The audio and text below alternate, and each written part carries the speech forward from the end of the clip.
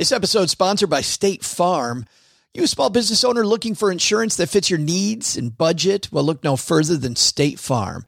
State Farm agents are not just insurance providers, they're also small business owners who live and work right here in your community. They understand the unique challenges of running and protecting a small business. When it comes to small business insurance, State Farm knows what it takes. Create a plan that fits your needs and your budget. State Farm agents are ready to help you choose personalized policies that truly understand your business. Insure your small business with a fellow small business owner. Talk to a State Farm agent today and get started on personalized small business insurance that fits your needs. Like a good neighbor, State Farm is there. Talk to your local agent today. Hey, Stackers. Just a quick note before we hit record. No swearing on today's show. However, we have an adult-themed commercial on this one. I think you're going to like it, but unless you want to do some explaining to the little ones in the car, you might want to listen to this one without them. However, it's a great show. Can't wait for you to listen. So let's get on with it. My God, the Dukes are going to corner the entire frozen orange juice market.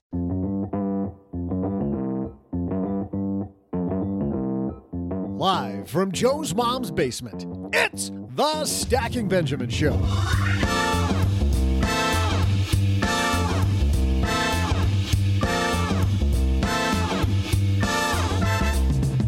I'm Joe's mom's neighbor, Doug, and happy National Chocolate Chip Day. If you haven't had Joe's mom's famous chocolate chip cookies, man, oh man, are you missing out. I think it's about time to celebrate this special day, if you know what I mean. And today's sweetness, we're talking about springing into action. How do you get your dough rolling? To help us mix it up, a guy you might have heard from once or twice before on this very podcast, it's OG. And from the Afford Anything podcast, say hello to the mover named Paula Pant. And from lenpenzo.com, it's the Cookie Monster. No, I'm just kidding. It's Len Penzo. Also, on our Friday FinTech segment, think you know annuities? And who doesn't? Maybe you'll need to switch up your financial recipe because today we're talking with a woman whose company is putting together an annuity hub with AARP. From Blueprint Income, say hello to Lauren Minches.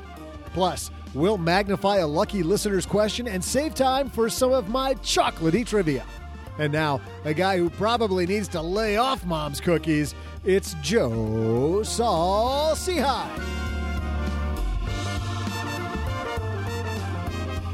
And the number of Joe's gaining weight jokes that guy can deal out in a week is incredible. Hey, everybody. Welcome to Chocolate Chip Cookies for the Win. I am Joe Saul-Sehy, working on my COVID-19, apparently. And across the card table from me, a guy who also looks like he's putting a little on, Mr. OG. You're just jealous, but I'm definitely not putting any on. But I will tell you, a strategic byproduct of this whole quarantining and kind of sheltering in place is we've experimented with so many different chocolate chip cookies recipes that we are trying to find the perfect chocolate chip cookie recipe. And I'm so proud to be the person that gets to test all of this day after day. I was talking specifically in the face department because you're working on quite a beard there, Santa Claus. Pretty soon, I'll be able to braid it. So that's what the cool kids are doing. They're putting braids in their beard. So fantastic. And a guy who I was trying to make some braided hair joke, but there is no hair. There is no hair to braid. Good luck with that. That's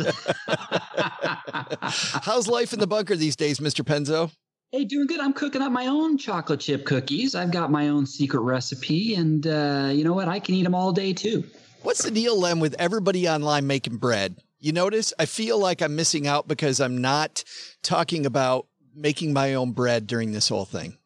Yes, you're absolutely right. I've been doing it quite a bit myself lately, and I'm finding out things during this closure on making bread that's very interesting, like how you get a crisp crust, for example. Like my first batches the crust was not hard, but then I did a little research and I talked to my cousin. And he told me that you have to steam the bread. You have to steam it to get that crisp crust. See, now you just gave away you gave away your cousin's family recipe that's been in the family for weeks, I'm sure. No, but it's the weirdest thing. It's the weirdest thing, Joe. Baking is such a science, unlike normal cooking. And it's just, it's fascinating. And I'm learning I'm really getting into it. Well, a woman who I'm sure is a scientist, at the very least, she's her own Petri dish, coming to us from Las Vegas. It's Paula Pant. It is me. I'm the contrarian here. I've lost 3 pounds since the quarantine started. Oh, show off. But in fairness, there are 3 factors. One is I lost probably a pound and a half when I had COVID-19, simply because I was too sick to eat for many days. Number 2 is I haven't been working out, not very much at least, and the little bit of working out that I've done has been all moderate cardio, like nothing weight bearing. So I imagine that some of the weight that I've lost is muscle mass that has disappeared. If you could lose it, you didn't eat it in the first place, right? Exactly. But then the third thing is that I'm not going to restaurants and eating all of the big, fat laden restaurant food. And I haven't had any alcohol since the beginning of March. The rest of us haven't had any alcohol since like 2 seconds ago. What does that mean about hanging out with Paula that we're all drinking and she isn't? I'm on Team Paula. I've got a glass of water. Yeah, sure you do. I've got a mango and papaya smoothie, but it's in an IPA pint glass. There you go. And I'm drinking a Sparty Party beer, Sparty Party, from Big Lake Brewing in Holland, Michigan. Tastes like losing. Oh, easy, pal. It tastes like all those conference championships that Michigan hasn't had since they started the conference playoffs. But anyway, Len, and you're drinking something. It's a Blue Moon. There you go. Blue Moon. You missed a good one, Joe. You should have said it tastes like a block punt. It tastes like Stadium. I should have done that. Oh, that was the day. A lot of people wondering what we're talking about. Just go watch the history of great football. Hey, another thing you could be doing while you're drinking whatever, mango smoothie or a Sparty Party or a Blue Moon, whatever it might be, is you could be reading the Stacker. That's where you get new lessons once a week. You also find out everything happening in the basement, and you get to hang out with cool kids like us. I like the fact, OG, we get to call ourselves cool kids because in the money nerd community, we're all cool. Everybody. The bar is not very high. We are a big, happy, nerdy family, which is awesome. And you can be a part of it. Head to stackingbenjamins.com/stacker. We got a great show today. We're going to talk about actually getting the ball rolling because I'm sure everybody's been talking about having a lot of time now that if you're lucky enough to be healthy and at home, you're still thinking, man, I got all these things I could do. And that list for most of us hasn't gotten shorter. So how do you actually get the ball rolling on your financial goals? That's coming up. So let's get started. Hello, darlings. And now it's time for your favorite part of the show, our Stacking Benjamins headlines. All right. Our piece today is from a little blog called Get Rich Slowly. Not sure what that's all about, Paula. Never heard of it. Sounds like New Kid on the Block to me there. Some dude named J.D. Roth. Today, we have a guest reader, and it is our very own super amazing Mr. Engineer himself, Steve Stewart. How to Get Started with Difficult Tasks by J.D. Roth. In the financial independence community on Reddit, user MK England asked a seemingly innocent question. What made you stop planning and researching financial independence and actually start? Was there a tipping point for you where you finally felt ready to start your FI journey? What made you finally take the plunge, open your first IRA brokerage account, etc., and throw your money into the market? I'm waffling over the details, though, and just can't seem to do it. This question seems innocuous, right? Yet I've been thinking about it for the past 24 hours. I hear questions like this relatively often. People want to know how to get started with saving and investing, or with debt reduction, or they want to know how to get started with budgeting. And in fact, it's the sort of question I had to go back to when I started my own journey away from debt and towards financial freedom. It all seems all so overwhelming. Where do you begin? Trust me, I know how easy it is to overcomplicate things. My ex-wife used to call me over-analytical man due to my superhuman ability to overthink even the simplest subject. Although I do this less often, and less severely, than I used to, it's still a problem that plagues me. Today, let's talk about what I've learned about how to get started with difficult tasks. Actions, not words. Generally speaking, things aren't as complicated as you or I want to make them out to be. Most problems can be solved with simple solutions. It's how we implement these solutions that adds layers of complexity. A healthy weight, for instance, is really as simple as calories in, calories out. Yes, I realize there's a lot of debate about the subject in recent years, and yes, I understand there's a lot of nuance and complexity to the discussion. But that doesn't change the fundamentals. If you want to lose weight, you have to burn more calories than you consume. Likewise, all of personal finance boils down to one simple rule. To build wealth, you must spend less than you earned. End of story. This is the fundamental rule of personal finance, and all of the books and blogs and TV shows about money, all of the added layers of complexity, are simply clothes draped across the basic body. When I see questions like, how do I get started towards financial independence? It all seems so complicated. My mind immediately goes to this. How do you get started? By spending less than you earn. Want to get out of debt? Spend less than you earn. Want to save for a down payment on a house? Spend less than you earn. It all comes back to this one idea. Any move that increases your income or decreases your spending is a step in the right direction. In a way, allowing perceived complexity to prevent you from doing the right thing is a variation of the optimization trap. The optimization trap is the belief that small tweaks make more difference than they actually do. Optimizing small things, like clipping coupons, is often a way for people to feel like they're doing something meaningful when they're actually avoiding big, scary moves that could truly make a difference, like downsizing their home, for example. When people like me overcomplicate things at the start, we're doing so for similar reasons. We're nervous about making big changes. We're complacent. We're comfortable with our lives at the moment. So instead of doing the things we know need to be done, we spin our wheels while focusing on details that don't matter. Right now, for instance, I'm fat.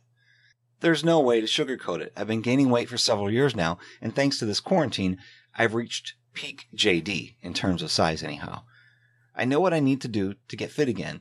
Eat less, exercise more, but I find it very easy to allow stupid details to prevent me from doing the right thing. My bike needs a new tire, I don't have weights at home, and the gyms are closed. I don't like vegetables, I don't know which tool to use to track my calories. All of these details are bull that distracts me from the fundamental problems. I need to burn more calories than I consume, and I'm not doing that. If I want to get started with weight loss, I must achieve and maintain a calorie deficit. If user MK England wants to reach financial independence, he or she must spend less than he or she earns. In both cases, thinking and deliberating does nothing. To achieve our goals, we must take action. Start where you are. For overthinkers like me, action is key. Instead of finding the perfect time and place to start, we should start anywhere. Screw perfection. When starting a long journey, a perfect first step isn't critical. If you stumble at the start of a sprint, you're likely to lose the race. But if you stumble at the start of a marathon, it makes no difference. All that matters is that you've begun running. As my friend Paula Pant once told me, an imperfect plan you follow is better than a perfect plan you don't. One of the core tenets of the Get Rich Slowly philosophy is that the perfect is the enemy of the good. Too many people never start putting their finances in order because they don't know what the best first step is. Most of the time, best is irrelevant in this context. Don't worry about getting things exactly right. Just choose a good option and do something to get started. Here's a non-financial example from my own life. As you may know, Kim and I moved into our country cottage nearly 3 years ago. For the first couple of years, our time and money and attention were focused on home renovations. There were a lot of repairs that had to be made. Last year, we took a break, but this year, thanks in part to the quarantine, we've begun tackling our yard. We have an acre of land. About half of it is seldom used forest that slopes down the hill to a creek, but the other half is our fenced yard. It's a gorgeous park-like setting, or could be if it were maintained, but the previous owners let things get out of control, and we've done little more than tread water since we bought the place. We've kept things from getting worse, but haven't done anything to make things better. This year, though, Kim and I have resolved to make our park-like setting actually park-like. That'll require a lot of work, like hundreds of hours. In February, we toured the yard to talk about what we needed to do. We each made a list as we walked along. When we finished, we were both overwhelmed. There's so much, Kim said. Where do we start? I don't know, I said. I guess we start with whatever feels most pressing. We drafted a short prioritized list of projects, and then we never followed it. Seriously, the top thing on our list remains undone 2 months later. Instead, here's how things went down. On her first day laid off from work, Kim went outside to play with the dogs and cats. She got distracted by some weeds in the tea garden, so she paused to pull them. This led her to prune the climbing rose. Then she hauled the yard debris to the bottom of the hill, where she found more yard debris that needed to be cleaned up, and so on. Before she realized it, she'd put in a full day of work. But it wasn't the work that we'd planned. What we found is that if we go outside, we'll see something that needs to be done. If we do that thing, a second step will become self-evident, or we'll see something else that needs done nearby. In other words, if we simply put ourselves in motion, if we do anything that contributes to our future vision of the yard, we'll continue to work on the yard, continue to be productive until we're tired and done for the day. It doesn't matter which chore we chose. All that matters is that we chose a chore. Kim has been home for maybe 6 weeks now. Who knows anymore? My sense of time is warped. In those 6 weeks, we've made huge strides. Sure, there's still much left to do, and we know it. But every day we do a little more. Our yard has already been transformed, and it's only going to get better as we continue to do more work. Here's the very obvious moral of the story. Start where you are. Do what you can with what you have. Don't concern yourself with right or best options. Choose a good option and get going. When tackling a big project, whether that's renovating a yard, digging out a debt, or saving for early retirement, it matters less how you begin than that you began. I've always found this to be an issue. Len, we'll start with you. I don't know what it is, but when it comes to even some really important, whether it's financial tasks or non-financial tasks, it's like there's something in my brain that has to click before I finally start moving on it, before I finally get from just sit around and talk about it all day phase to I'm actually rolling on doing whatever it is, whether it's setting up a new savings plan or finally buying insurance or doing the right thing. Do you have the same problem shifting it into gear? I certainly do. It takes a kick in the butt, really, and you gotta really push yourself because there's things you have to do. It's not easy. You just can't snap your fingers. So it takes an effort. A lot of it takes research, and a lot of people just don't want to put. They have other things to do, and so you have to motivate yourself. But that's interesting to me. Do you find that more research actually gets you started? Because you and I both know people. Hell, you're an engineer. You know lots of these people, right? They get more and more information, and the more they know, they realize they don't know more. So they dive into research forever territory, and they never do anything. Yeah, the old paralysis by analysis. But that's, you've got to know what to do just to get started. And the fact is, don't get so much information that you get overwhelmed. At least get to the basics of what you have to do, and then you can get into the dirty details later. Paula, do you do lots of research like Len talked about to get yourself motivated to go? It depends on the field. So when I started investing in rental properties, I did zero research. I had no idea what I was doing. I just jumped in blind. I guess when I started investing in mutual funds, because I had mutual funds before I had index funds, same thing. I didn't really know what I was doing. I didn't know how the market worked. I just sort of jumped in and bought some mutual funds. But yeah, there are other things for which I've gone deep down the research rabbit hole and still never acted on it. But it's just, so you're saying that research didn't really help you, that when you actually were building your net worth, it wasn't research, it was just move. Well, I wouldn't say that I was building my net worth. I would say that I took the first step, but oftentimes that first step ended up leading to mistakes. For example, buying those first few mutual funds, I treated the stock market like a high yield savings account and didn't really fully understand that that timeline matters. Timeline to withdrawal actually matters. Imagine that.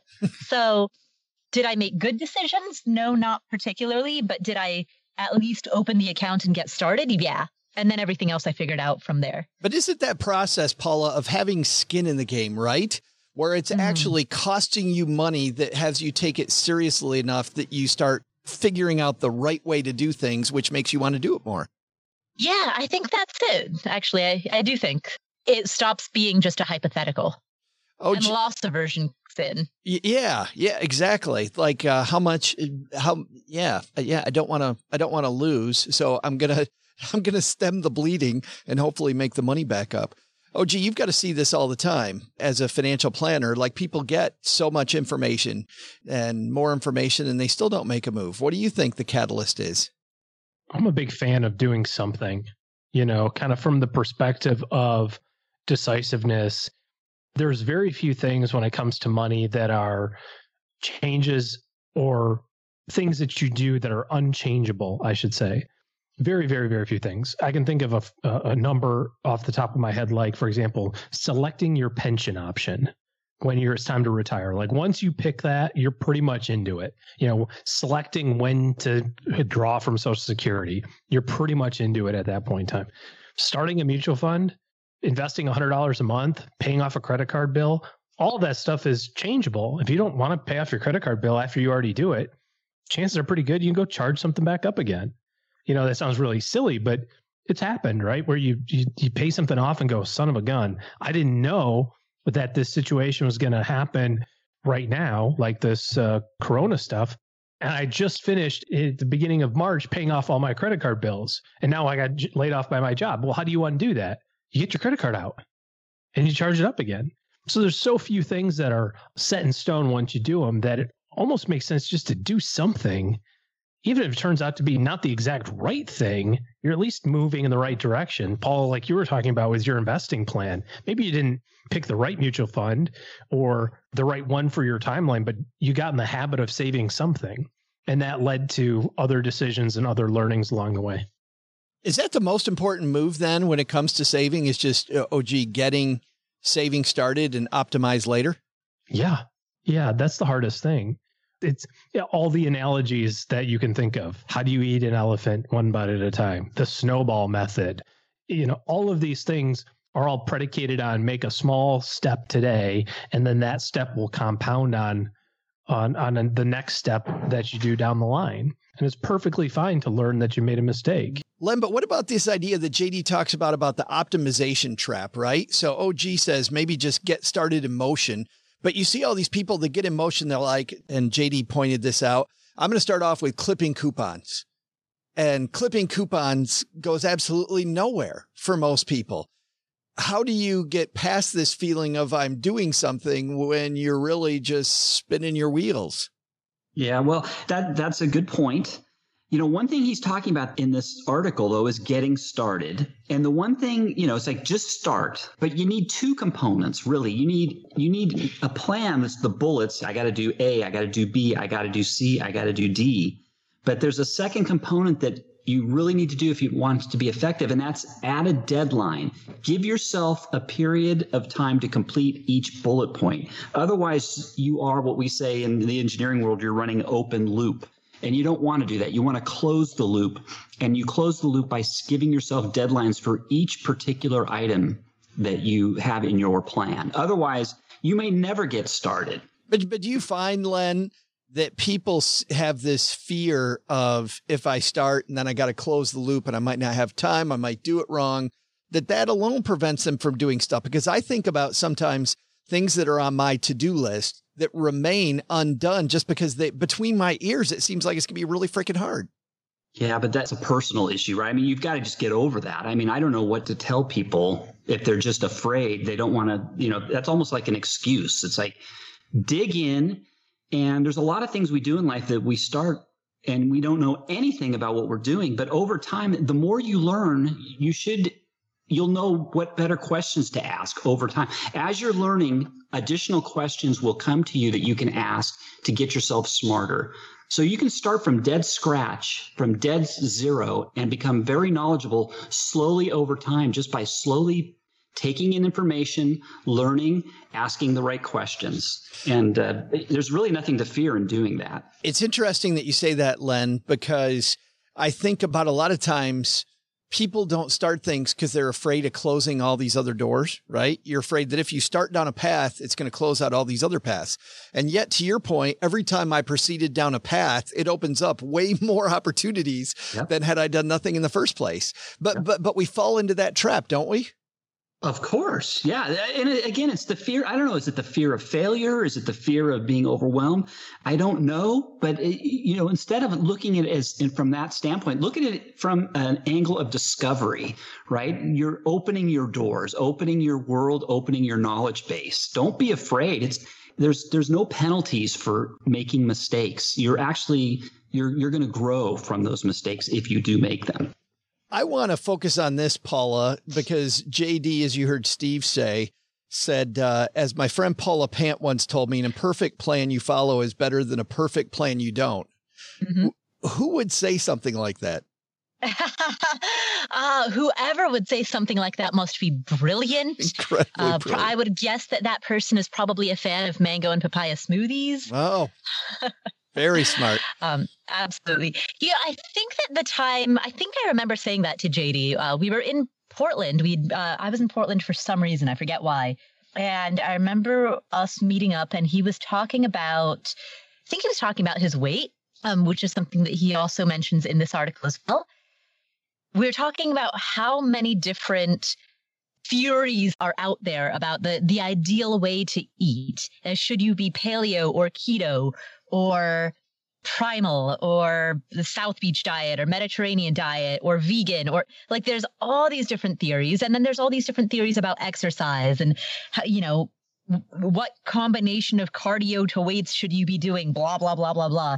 But none of that matters if all you're doing is sitting on your couch reading Reddit threads comparing these different options and not actually like putting on a pair of pants and just going out there and getting some type of movement. And so I think that was the context in which I said, like, look, an imperfect plan that you'll stick to is better than a perfect one that you won't. But what if there's a particular exercise style that you're more likely to do that. And don't worry if it's like the right exercise or not. What if that imperfect plan is what he talked about, just clipping coupons? I mean, it's better than nothing. And over time, if you're into it, it can lead into something greater. But for some people, I mean, my mom was a lifelong, I mean, she's still alive, but for my whole childhood, she just clipped coupons constantly. And that for her was, that was her financial contribution to our household. So it's better than nothing. I like this idea, OG, that he talks about process, not outcome, meaning just get started down the road. I mean, how many times have you done that where you've taken a task and you just got started, and then miraculously, because you started, you finished? The biggest thing when it comes to any long-term project, and financial independence is, by all accounts, a long-term project, or anything that has to do with improving your finances, like Len said, is making a list of all the stuff that you have to do. And sometimes that's overwhelming. I love the idea of just saying, what's the first step that I have to do? I learned this from a Tony Robbins thing that I was a part of years ago, which was, anytime you're doing any goal setting, never leave the sight of a goal without actually taking the first step toward it. And that doesn't have to be super complicated. You're thinking about a Disney trip in the fall. Maybe Disney's open again. We're working on that in our family right now. There's 40 million things to do before you can go to Disney. You got to order tickets and get a hotel reservation and get all your food and all that sort of stuff. Or you can just order away for the brochure. That's the first step. It doesn't mean you're going to get it all done, but it provides momentum along the way and motivation, because without those things, without maybe even both of those things, you're not going to get them done. And so it's the process. It's the thing of doing the next best thing along the way. And if you think about financial planning or financial independence planning as this never-ending constant improvement stuff, like our engineer friends do, there's no end to that. You've never completely fixed a process. You've never completely, and it's not a good thing or a bad thing. It's just how you think about it. And Len's smiling because he knows that I'm right? And then oil turns negative and you go, wait, I thought that there was a spot at which this would eventually end. But, oh, gee, I'm smiling because my engineers, they'll never quit. They'll just keep improving. I mean, you have to cut them off or nothing. It's never done. It's never done. The widget or whatever they're designing is never perfect. That's how finances are too. I've got an 850 credit score. Awesome. But do you have 2 years worth of savings in the bank? No, I've got a year and a half. Well, could you have 2? Sure. Would that be better than 18 months? Absolutely. You can always do a little bit better, and it's not about being done. George Leonard's famous book, Mastery, I think some of us have read it maybe. It's all about enjoying the plateaus. It's small little bursts of energy, but a long period of time of just running the process. And like you said, it's just one foot in front of the other. Paula, how much does the threat of perfection get in our way and stop us from starting in the first place? A ton. They say that perfection is a synonym for procrastination. That's the inevitable outcome. So easier said than done, I understand, but to the best of your ability to do so, try to get rid of any notions of perfection, because frankly, when you're a beginner, you're not going to do it right anyway. Even if you try to make it perfect, if you're a beginner at any skill, whether it's playing tennis or driving a car or writing or putting out a podcast, anyone who's a beginner at anything is going to look back on that 10 years down the road and say, ugh. And as you should, because that means that you've had 10 years of progress.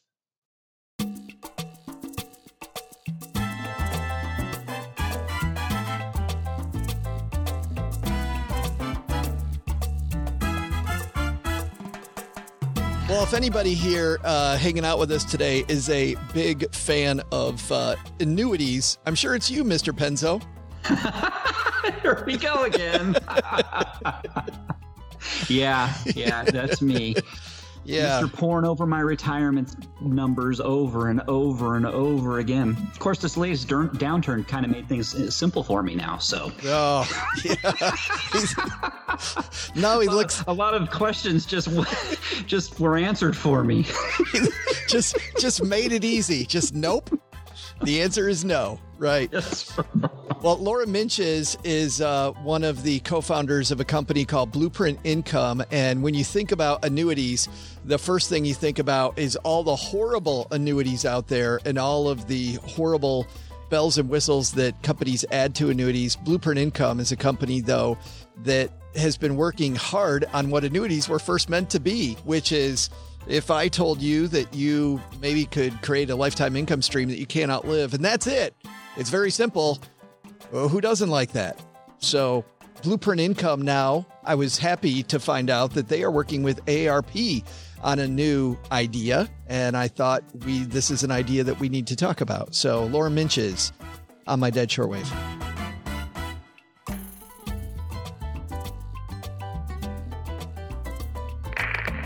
And on My Dad Shortwave, it's our good friend Laura Minches. How are you?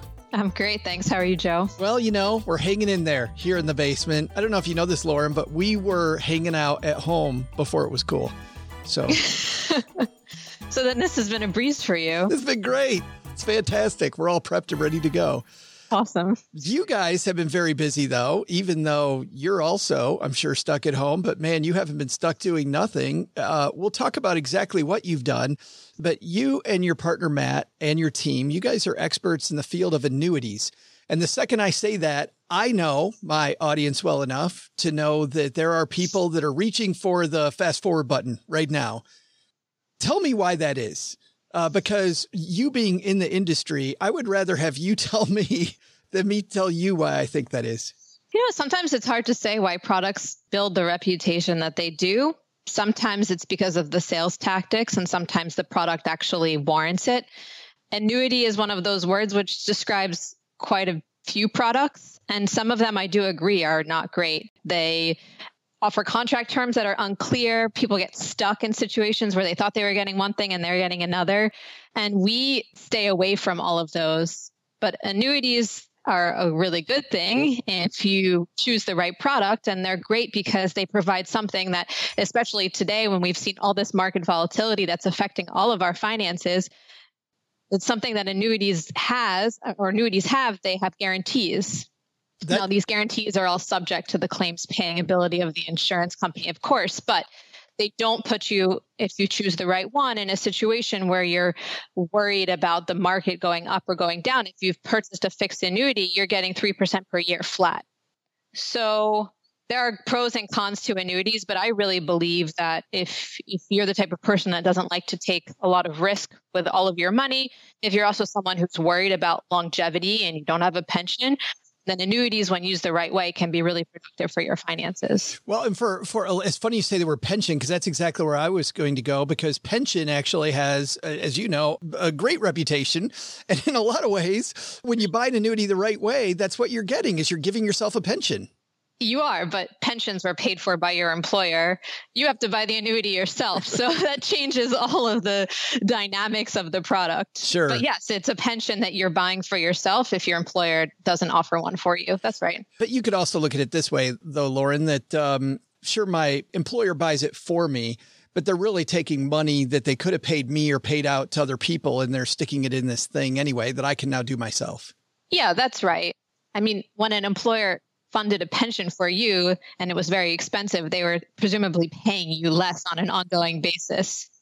So At the end of the day, the numbers all add up. There's a business, they decide how much they want to give their employees and they allocate it across benefits or cash or whatnot. Now we all have, most of us or a lot of us have 401ks or IRAs, which are just balances of money we're saving for retirement. We can choose to invest that money in the market, or we can choose to put it in an annuity. If I purchase an annuity, one interesting thing that you mentioned earlier is it's an income stream that I can't outlive. Longevity, is that something that you guys worry about a lot? Well, for sure. I mean, life expectancy is increasing overall in the United States, and especially for people who have longevity in their families. The problem with not knowing how long you're going to live is you don't know how expensive your retirement is going to be. So you could have a retirement that lasts 10 years and you've got plenty of money to pay for 10 years of expenses. But what if you happen to be one of those people where your retirement lasts 30 years? How do you cover that money? It's a challenge that's really hard to tackle on an individual level, much simpler to tackle on a societal level, which is why we have Social Security. And that's also the role that insurers are playing when they come up with products like annuities. They're allowing you to select into this pool of risk that's pooled across people. And so if you are one of those people who has a retirement that's 30 years, you've really benefited from the product. Yeah, you have a sheet that I'm looking at that talks about how to choose an annuity. And I want to ask you about each of these things. The first thing that you list on your sheet is choose an annuity because of what's guaranteed. Leads me to believe then, Lauren, that there's a difference between what's guaranteed sometimes and the sexy bells and whistles that you'll sometimes see. Yeah. There are products that have been created over time, which offer both some sort of guarantee, like some downside protection, maybe also an income benefit, but they also allow you to participate in the market.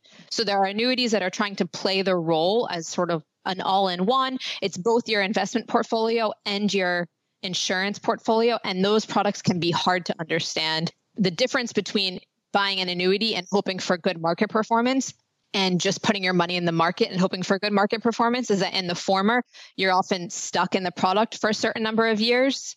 There are charges to get out. Whereas if you just have your money in a fund somewhere and you decide I don't want to be in anymore, you can take your money out. So the reason why you want to pay attention to the annuity guarantee is that you have to leave your money in for a specific amount of time or for a life. And so for me to wrap my head around that, the only way I would leave my money in for a specific amount of time or for life is if I understood exactly what I was going to get for that commitment. And that's the type of product we focus on. Well, and that's what I was going to ask, is the annuities that you like too, very stripped down, like you can see that in black and white. The guarantee is right there in front of you. Yes, very simply, there are two types of products that we like. One is a fixed annuity, also known as a multi-year guaranteed annuity. It's a fixed rate of return for a fixed number of years. So you put your money in for 3 years, you get 2.5%, let's say. That's it. At the end of the 3 years, you take your money out. The other product is an income annuity. You put in an amount of money and you get a specific income every year for the rest of your life, starting now or starting later. But in both of those types of products, the guaranteed return and the term or the income, they're specified up front. They can't change. The only risk you have is that the insurer goes out of business. And for those income annuities, I can do it one of two ways, right? I can put it all in at once and just start up the engine, or I can put money in a little bit at a time and kind of build myself a pension over time, right? Yes. Our flagship product we've called the personal pension. It's an account of annuities. So it's exactly what you're saying. Very similar to the way someone funds a 401k. You put money in little by little, and every time you put money in, it buys a little sliver of an income annuity so that after years and years of doing this, you have a pension. Very similar to how your employer funded your pension way back when. So you guys, I mentioned that you've been very hard at work, and you have now partnered with an organization that maybe one or two people here have heard of, something called AARP. What does that stand for? No, I'm kidding. Yes. 38 million Americans have probably heard of AARP, and many people are familiar with all of the advocacy work that they do and everything that all the products and services they have for the 50 plus community. So we are now a new product or service offered. We have a marketplace of annuities that we've designed specifically for AARP members. It's a select group of insurance companies. And so if you came to blueprintincome.com/AARP, which you can access whether or not you're an AARP member, but AARP members get extra benefits, you'll find a curated group of these simple annuities that we've been talking about. Tell me about how it works. So I go to blueprintincome.com/AARP, and what's the first thing I'll find? You'll find a list of the different products available in the marketplace. Fixed annuities, income annuities, and the personal pension, all of which we've spoken about, and a list of the insurance companies that are participating in the marketplace. So it's 7 insurance companies, all rated A+ or A++ from AM Best, which is one of the rating agencies. So these are the top rated companies when you're considering where should I put my money if I really care about safety. These are the types of companies you want to consider. And what do I do then, Lauren? I can compare them there and just decide one against another. Which one do I want to go with? Yep. So the fixed annuities, it's a marketplace of rates. So you'll see this company is offering this rate for 5 years. This other company is offering this rate for 3 years. You can learn about the different options, see how much interest you'd earn over the 3 or 5 years. In the case of income annuities, it's very similar, but you put in some of your details, your date of birth and your gender, and when you'd like the income to start, and you'll get quotes from all the different insurance companies basically bidding for your business to offer you the most amount of income for your profile. Awesome. And we'll link to the website on our show notes page at stackingbenjamins.com. One last question I have for you, Lauren. Annuities, I feel like, have changed a lot. Even in the time that I've known you, I think you and I have known each other for maybe 5 years. And in that time, I feel like the industry is kind of changing. Where do you think it's headed next?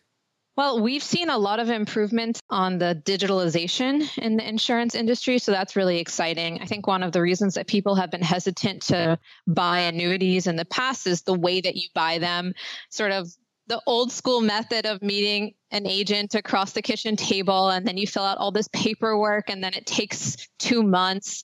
And we've worked really hard with the insurance companies to improve this process. You can discover everything on our website. You don't have to work with a different agent for each quote. You can fill out the application online. Processing is much faster. So I think that's a really big deal, and having digital processing opens up all sorts of channels for how these products can be accessed, which is different than 5 years ago, 10 years ago. It's interesting. Buying an annuity and buying a car, both going that way. Like I feel like buying a car is becoming easier all the time too. And it's exciting. I mean, everybody needs a car, and everybody needs to make sure they have enough income to last forever.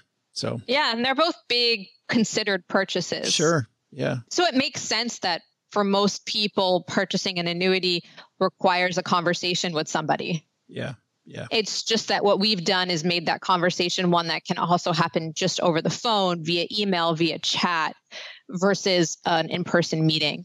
Yeah. I think a lot more comfortable for a lot of people. Lauren, thanks. It's great to see you again. And thanks for hanging out and talking annuities with us. Yeah, it's my pleasure. Thanks for having me. Hey, trivia fans, I'm Joe's mom's neighbor, Doug, and we got big problems here, people. Big problems. It seems that Joe's mom didn't have any cookies baked and ready to go on National Chocolate Chip Day. She bought this lousy calendar for me and doesn't even observe the major holidays like this one? Unbelievable. But because I'm a giver, this is a great opportunity for neighbor Doug to come to the rescue. Again. It's exhausting, Stackers, being this wonderful. Just exhausting. I don't even know how this place would manage without me. All right, just hear me out. In just a few minutes, I'm going to make the best chocolate chip cookies this here basement has ever tasted. And in 1 minute, you heard me right, Stackers, even better than Joe's mom's cookies and faster. I'll probably have no choice but to package them up and sell them to all the neighbors because the smells coming from this house could start a riot. But before I head off to bake my piece de resistance or something, here's today's trivia. Since I'll certainly use nothing but the best chocolate chips in my cookies, which is clearly Nestle. Nestle, if you want to sponsor the show, see what a brand spokesman I could be, write me, all right? Hit me up, DM me. So for the best chips, what year was Nestle founded? I'll be back with your trivia answer faster than you can say, yum, yum.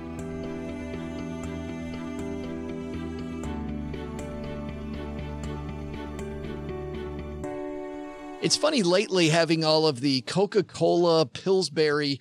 We could be, OG, just rolling in sponsorships here if we were smart about this.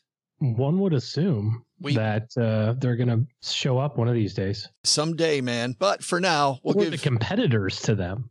You know, right. Maybe Pepsi. We're going to talk about Nestle, Toll House. Well, no, Toll House is Nestle. Never mind. We're going to talk about Nestle, competitor. Toblerone. Yeah, that's right, Toblerone. If you don't, are you a fan of Toblerone? Mm-hmm. Are you? I love Toblerones. Yeah, absolutely. I get that stuff stuck in my teeth, Paula, and it's annoying. So not a big fan of Toblerone. But what I am a big fan of is trivia. And for those of you who are new to this show, we have a trivia contest every week where we talk about finance, companies, economies, and the score of this year-long trivia challenge is OG6. And now Len, as of last week, moved up into a tie again with 6. And Paula waiting. I don't know what she's waiting for, but Paula has 3. Way in back, lagging behind. This is the week. I think you just get deciding first if you want to go first in the middle or last. That's what I think. You enjoy that part of the process. I do enjoy that. It's nice to be able to listen to the other 2 guesses before I volley my own. So are you saying then that you want to go last again? You guessed it. All right, Len, do you want to go in the middle or first? The middle. All right, OG, it's on you again, good sir. Nestle. Nestle. It's from the French, which means nice chocolate. That's what that means, translated, just so you know. It's not. Are you sure? What that means. I thought it meant nest. I was sure. He had me. Joe looked at me real quick and was like, that's maybe. That sounds right. Bird's nest or something like that. Bird's nest. If you look in a Nestle bar, there's like a bird's nest if you look in the fine print there. Oh. It's Latin. It means nice chocolate. Okay. Marginal chocolate is actually, I think, what it comes out as. Easy. Nestle, send your hate mail to... But when was it started? So the Nestle company was started in the year, seems like a really old company. Seems like one of these old ones. I have no idea. 1878. Wow, you're going early. I guess that's not close based on his reaction. Joe's like, just a bit outside. I don't know. Len? Well, I was going to say somewhere in the 1800s too, but I got to be strategic here because we've got Paula, and I've been Chelsea Brennan by her a few times in the last few rounds. What would you say, OG? I said 1878. 1878. Gosh, how far back do I dare go? See, here's the problem. I'm going to get Chelsea. Oh, I gotta pick a. Oh man, you're giving me a narrow range. I'm going to say 1856. You're going even further back. Well, I'm trying to. Can I change it? 1865. 1865. That's my final answer. 1865. I'm screwing myself here. Everybody's. Apparently, Paula, this is an old company. All right, so or it's a new company and we're way off. I was hoping OG would do a Philippe and say, 2021 or something. Right. 2000. It's not a day before 2016. Let's see. That range in between is too narrow for me to want to try to occupy. So I think my options are going to be either 1879 or Len. What year did you guess? 1865. I don't remember. 1865. There you go. 1865. Yes. I'm going to go with 1879. 1879. Wasn't that the year Columbus sailed the ocean blue? Wasn't that? Isn't that? No. I thought that was the year we colonized Mars. That I think that may have been. We're going to find out if any of that is correct or even close to correct. But of course, as usual, we're going to make you wait for it. So hold on. From the makers of the hit podcast Stacking Benjamins comes a product so new, so hot, so salacious that you'll immediately throw down your wallet and ask, how hot is it? For years, investors like Earl in Peoria have been foaming at the mouth over 5 simpleton letters. VTSAX. For you heathens who have not yet been exposed to the light and the goodness of these 5 letters, that's the Vanguard Total Market Index Fund. But here at Stacking Benjamins Industries, we ask ourselves, is there a better way? Can we ourselves create something with more torrid outcomes? And now, after sweat-filled minutes of groundbreaking work, the scientists at Stacking Benjamin have emerged and are pleased to unveil the Vantage Dominant Super Expensive Index. That's right. We call it VDSEX.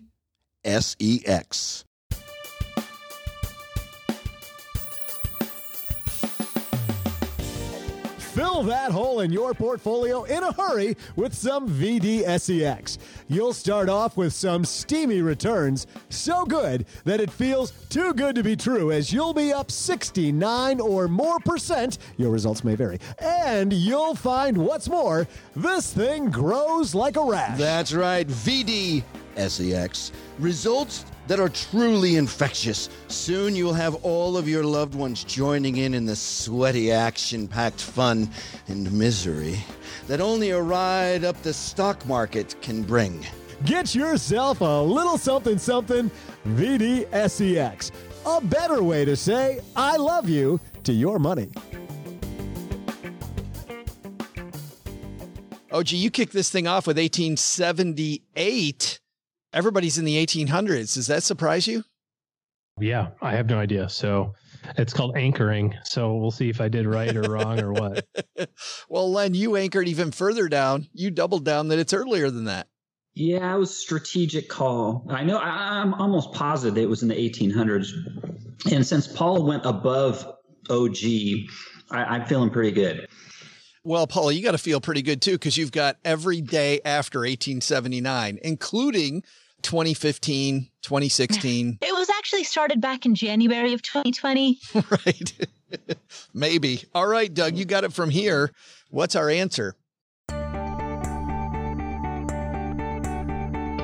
Hey, Stackers, it's your baking pal, Joe's mom's neighbor, Doug. And I've run into a bit of a quarantine supply snag while attempting to bake some of Doug's famous chocolate chip cookies. How can a pro like me operate in a kitchen with so few supplies? As they say, necessity is the father of creation, so I've used my amazing brain to restructure these recipes based on what we have here on hand. No sugar? No problem. Little powdered sugar saves a day. No baking powder? La-dee-da. Baking soda will work nicely. It's soda, so that's good, right? It also looks like we're going with dark chocolate chips. So we're totally out of eggs, so we're baking egg-free cookies. Egg-free is all the rage nowadays anyways. No fear, Stackers. I'm more confident than ever that these cookies will be thebomb.com, as all the young kids say these days. Before I get back to finishing off my delicious holiday treat, here's today's trivia answer. The question was, what year was Nestle founded? Well, Henry Nestle, otherwise known to his good friends as Henri Nestlé, founded the company, real creative on the name there, Henri, in Vevey, Switzerland. Oh, all the way back in 1866. Just like Nestle chocolate is crafted to perfection, I say, so will be Neighbor Doug's cookies. See ya! Yeah! Wow. Almost Sorry, nailed OG. it. Wow. Yeah, it's okay. Very close. Len is on a flippin' you hot had it at streak. 1855 also. If you would have picked 1855, you had that one. No, we would have been tied. Oh, no, you would have won by one. 1855. Okay. Yeah, because you were off by 11 years, and I was off by 12. Hey, Doug needs to send me some of those cookies now for the victory. I have a feeling you I'm can have the whole waiting. batch. Just saying. Yeah. You say cookies, I say poison. Hey, let's take out the magnifying glass and help somebody do better with their money. Today's hotline call comes to us courtesy of magnifymoney.com. When you go to stackingbenjamins.com/magnifymoney, Len, you know what you find? Chocolate chip cookies? Yes. Or those financial products that you use every day at the bank, that brick and mortar bank, not that great when it comes to 92% of the stuff that's all available online at Magnify Money.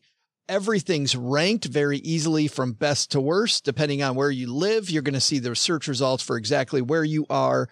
And that's checking accounts, savings accounts, CD rates, 0% credit cards, balance transfers, consolidation loans, whatever it is, you have it at magnifymoney.com. stackingbenjamins.com/magnifymoney tells them that we sent you. And today we're going to help Jordan with his money. Say hi, Jordan. Joe, OG, I have not found myself listening as often as I'd like lately, given that I can only listen 2 times, walking the dog and while on my commute, and I don't have a commute these days. So, do you have any suggestions on other times that I could listen? I appreciate it. But I also have a second question. My second question is, when someone has put a little too much money in their sandbox, or their sandbox ideas haven't worked out as well, what are your thoughts on a sales strategy, especially when it comes to onboarding a new client? I have been a DIYer for a long time and probably made a few financial mistakes because of that, because, as you know, personal finance is very personal and emotional. And when it comes to money, even the smartest people can make some pretty bad decisions. I appreciate it. I appreciate your thoughts and any insight you have in terms of unwinding old plans or old thoughts in terms of bringing on a new investment policy statement or bringing on a new financial advisor. I appreciate your help. I appreciate you guys in this trying time, and I appreciate that you guys bring your continued humor and continued support to all of us out here who are sitting at home waiting for the day that we can go live our normal lives again. This too shall pass. Appreciate everything. Take care of yourselves and stay healthy and stay safe and stay 6 feet away from each other. Bye now. Thanks for the kind words, Jordan. Back at you, man. That does bring up a couple issues. We'll deal with the first question later. We always talk about, I think Jordan's making fun of us because we talk about if you're walking the dog or on your commute, we've got you covered, but you might be someplace else. And now we probably got to talk about that, but we'll get to that in a second. Let's talk about this. And Len, let's start with you. Let's say that your financial situation is a mess. You have the wrong investments. You realize which way the train should be going, and you have to make some big sale decisions, right? How do you go from all the wrong stuff to moving things over to the right stuff? Do you do it a piece at a time? Do you look at cost basis? What do you do? Yeah, I go little by little, right? So I if I've got, for example, stocks, got a bunch of losers, I will, a little at a time, start bringing those losers out, trying something new, and moving on from there. For me, it's too overwhelming to make if I've got a whole bunch of losers, I don't like to, because again, I'm going to research and figure out what's best for me and what's best out there to make potential changes. I just go piece by piece, take that elephant one bite at a time. Knowing you for a few years, Len, I would think that you want to be able to dig into how each piece works as you add a new piece to the puzzle. Oh, yeah, of course. Yep. You don't want to just jump into something and not know. You don't want to do it on a whim, right? Especially if you've got a loser and you want to try something different. You don't want to just go from loser to loser. You want to try and give yourself a good shot of turning that loser into a winner. And can I just say this? Was that his name, Steven? His name's Jordan. Jordan. Okay, because I thought it was Hal. Didn't it sound like Hal from 2001 Space Odyssey? It's time to close the pod bay door. Yes, close the pod bay Open doors. them. I don't know if you're supposed to close them or open them. It's been a long time since I saw the movie. You sure sounded like Hal. I'm not sure I can do that, Hal.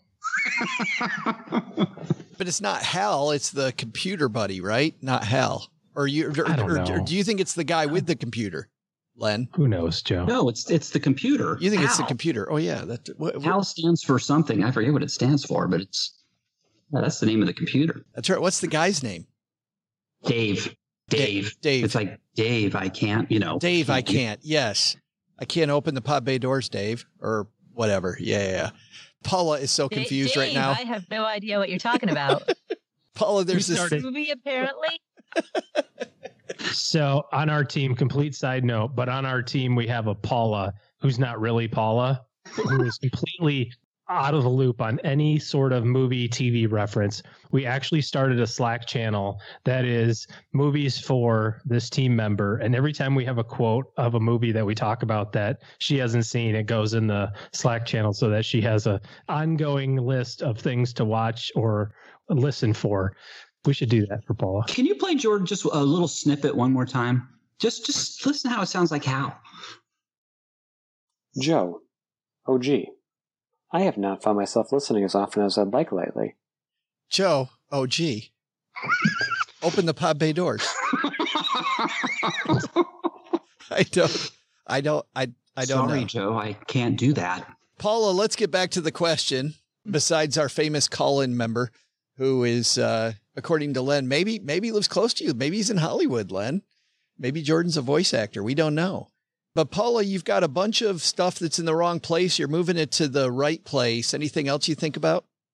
Well, I think the first thing that I would do, because he mentioned professionals that you might want to work with. The first thing that I would do is, if I was going to work with a financial advisor, get recommendations, interview a handful of people, choose a fee-only financial advisor with a fiduciary duty, and I would have that person, I would be working with that person first before I started making any big moves.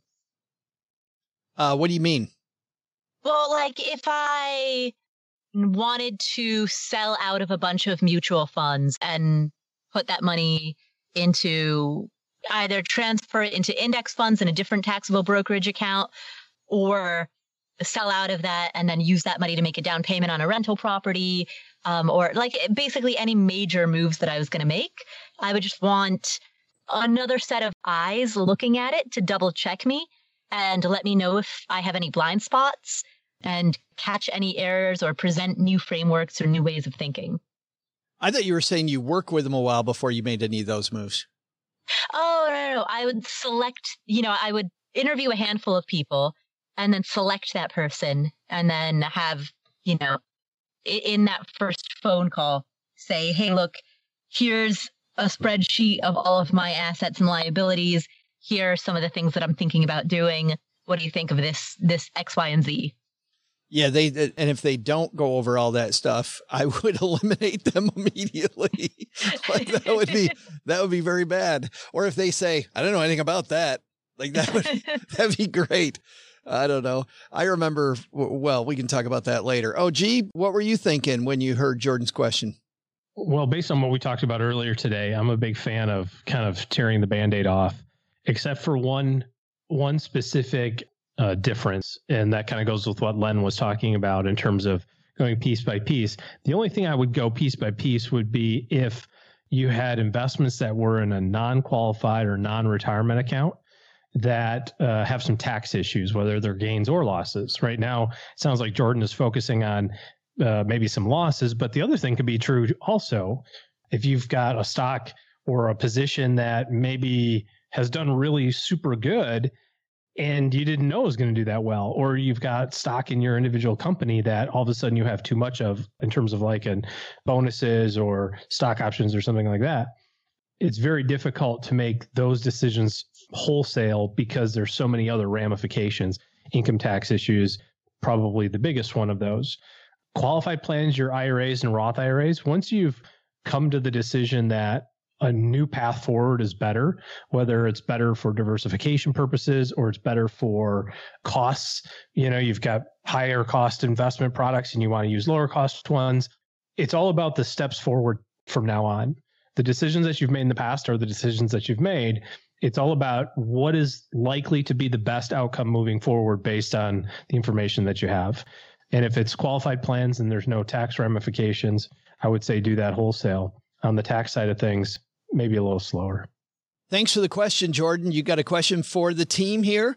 Head to stackingbenjamins.com/voicemail, and we will answer your question as well. And maybe talk about how you're probably a Hollywood superstar who's made some major movies. You're playing some big parts. Or at there. least a major movie. At least one major movie. Yes. That's going to do it for today. What do you got going on this weekend, OG? I can't believe it's Friday. It's a day that ends in Y. They all kind of blend together now. It is really hard to believe that we are already halfway through the month of May and nothing really super planned this weekend. We're just slowly but surely waiting for things to open up and get some small gatherings back together with family and friends.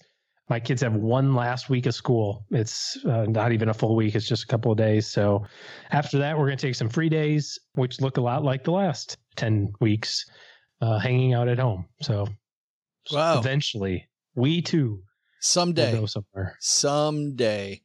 Len, what's happening at lenpenzo.com, man?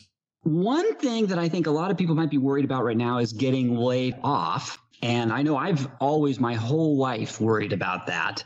I do this layoff wargaming on from time to time, and I've an article explaining exactly what I do, how I wargame my personal finances in the event of a potential layoff. So stop on by and you can see exactly how I do it. It's very enlightening. A potential layoff or the zombie apocalypse?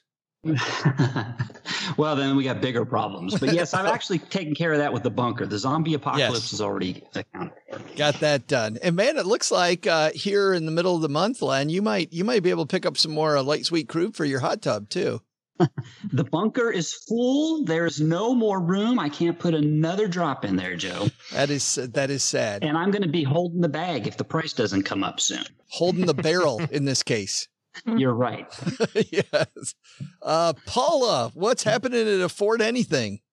On the Afford Anything podcast, Dr. Sarah Stanley Falla is joining us on the podcast to talk about how your personality impacts the way that you handle money, particularly during a pandemic or a bear market or during times of crisis. Now, Dr. Sarah Falla is the author of The Next Millionaire Next Door, and she is the daughter of one of the co-authors of The Millionaire Next Door. So The Millionaire Next Door was co-authored by the late Dr. Thomas Stanley, and his daughter is now carrying on his legacy. Yeah, that's such a great book. If you haven't read The Millionaire Next Door, man, get busy. Yeah, exactly. So the sequel to that, The Next Millionaire Next Door, the author of that is joining us to talk about your investments and the pandemic. That's the Afford Anything podcast. Wow. What pandemic, huh? Yeah, there's a pandemic going on? I didn't know. That's a crazy, amazing. Right in the middle of our quarantine, too. I know, right? I thought we were doing this just to save on gas. That's not why? Oh, that's going to do it for today, everybody. Thanks a ton for hanging out with us. Doug, you got it from here, man. What should we have learned today? So what should we have learned today? First, take a lesson from our roundtable. How do you get started? 1 foot in front of the other, people. 1 foot in front of the other. It's science. Second, take a lesson from Lauren Minchez. Want lifetime income? Watch out for the bad sales pitches and do your homework. You'll come up with a good solution. But the big takeaway? Turns out maybe those ingredient swaps helped me create something entirely new. What started out as chocolate chip cookies finished as delicious chocolate bricks. Bricks! All right, don't bite down on them too hard because I've strategically made them a little tough on the old chompers. But if you let them soak in your mouth for, 5 or 10 minutes, boy, they're just delish. It's just sweet perfection. It'll take you to a whole nother level of heaven. That's what it's going to do. Just let them soak there. Suck on them. They're like all-day sucker chocolate chip bricks. You'll love them. Special thanks to Paula, Len, and OG for sharing their wisdom with us today. As always, you can check out their information on our show notes page at stackingbenjamins.com. Also, special thanks to Lauren Minches from Blueprint Income for coming to the basement to talk retirement saving strategies. You can learn more about Blueprint Income, believe it or not, on our show notes page at stackingbenjamins.com. I know, right? Who would have thought to go there? This show is created by Joe Saul-Sehy, produced by Karen Rapine, and engineered by the amazing Steve Stewart. Online, visit us on Twitter at SBenjaminsCast or on our Facebook page. I'm Joe's mom's neighbor, Doug, and I just jumped the shark. SB Podcasts may receive payment on the show from sponsors and guests in the form of books, giveaway items, discounts, or other remunerations. That's a big word. There's no way you take advice from these dorks, but like Joe's mom always says, don't take advice from people you don't know. This show is for entertainment purposes only, and before making any financial decisions, consult with a real financial advisor.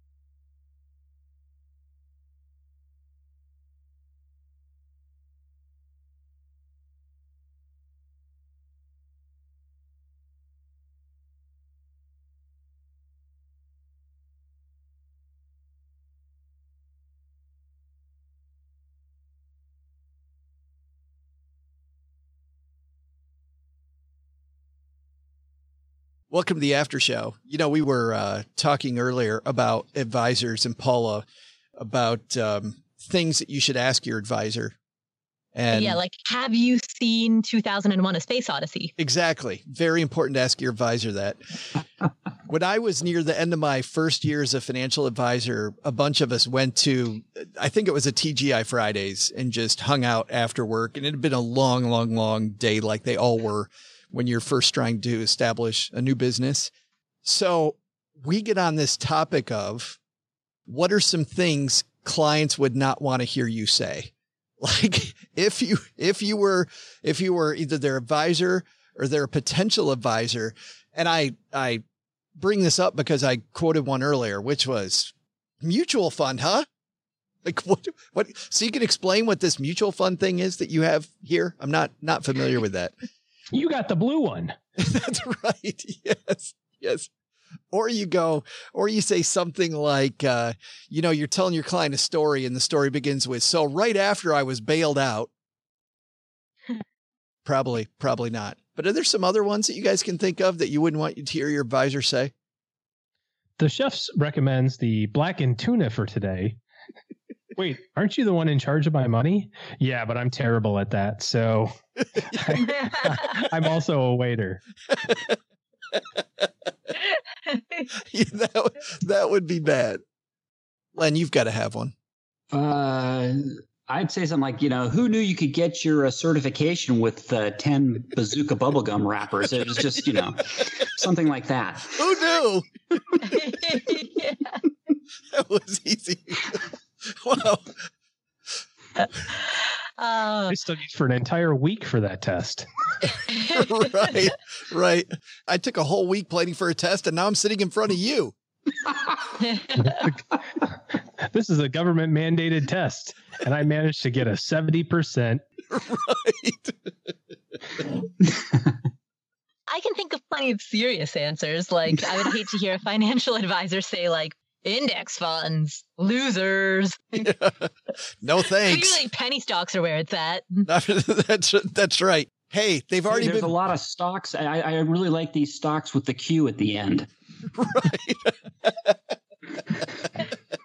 Diversification is having every letter of the alphabet.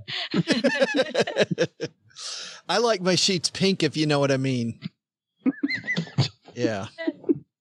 Tax ramifications. You can go ahead and just skip that.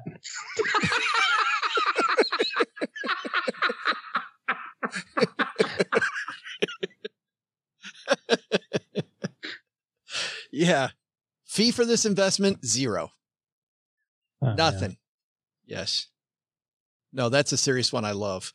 I remember one time when I was a financial planner getting beaten, the client calls me up later and goes, yeah, I interviewed the other guy and he said he would do everything you talked about charging me for.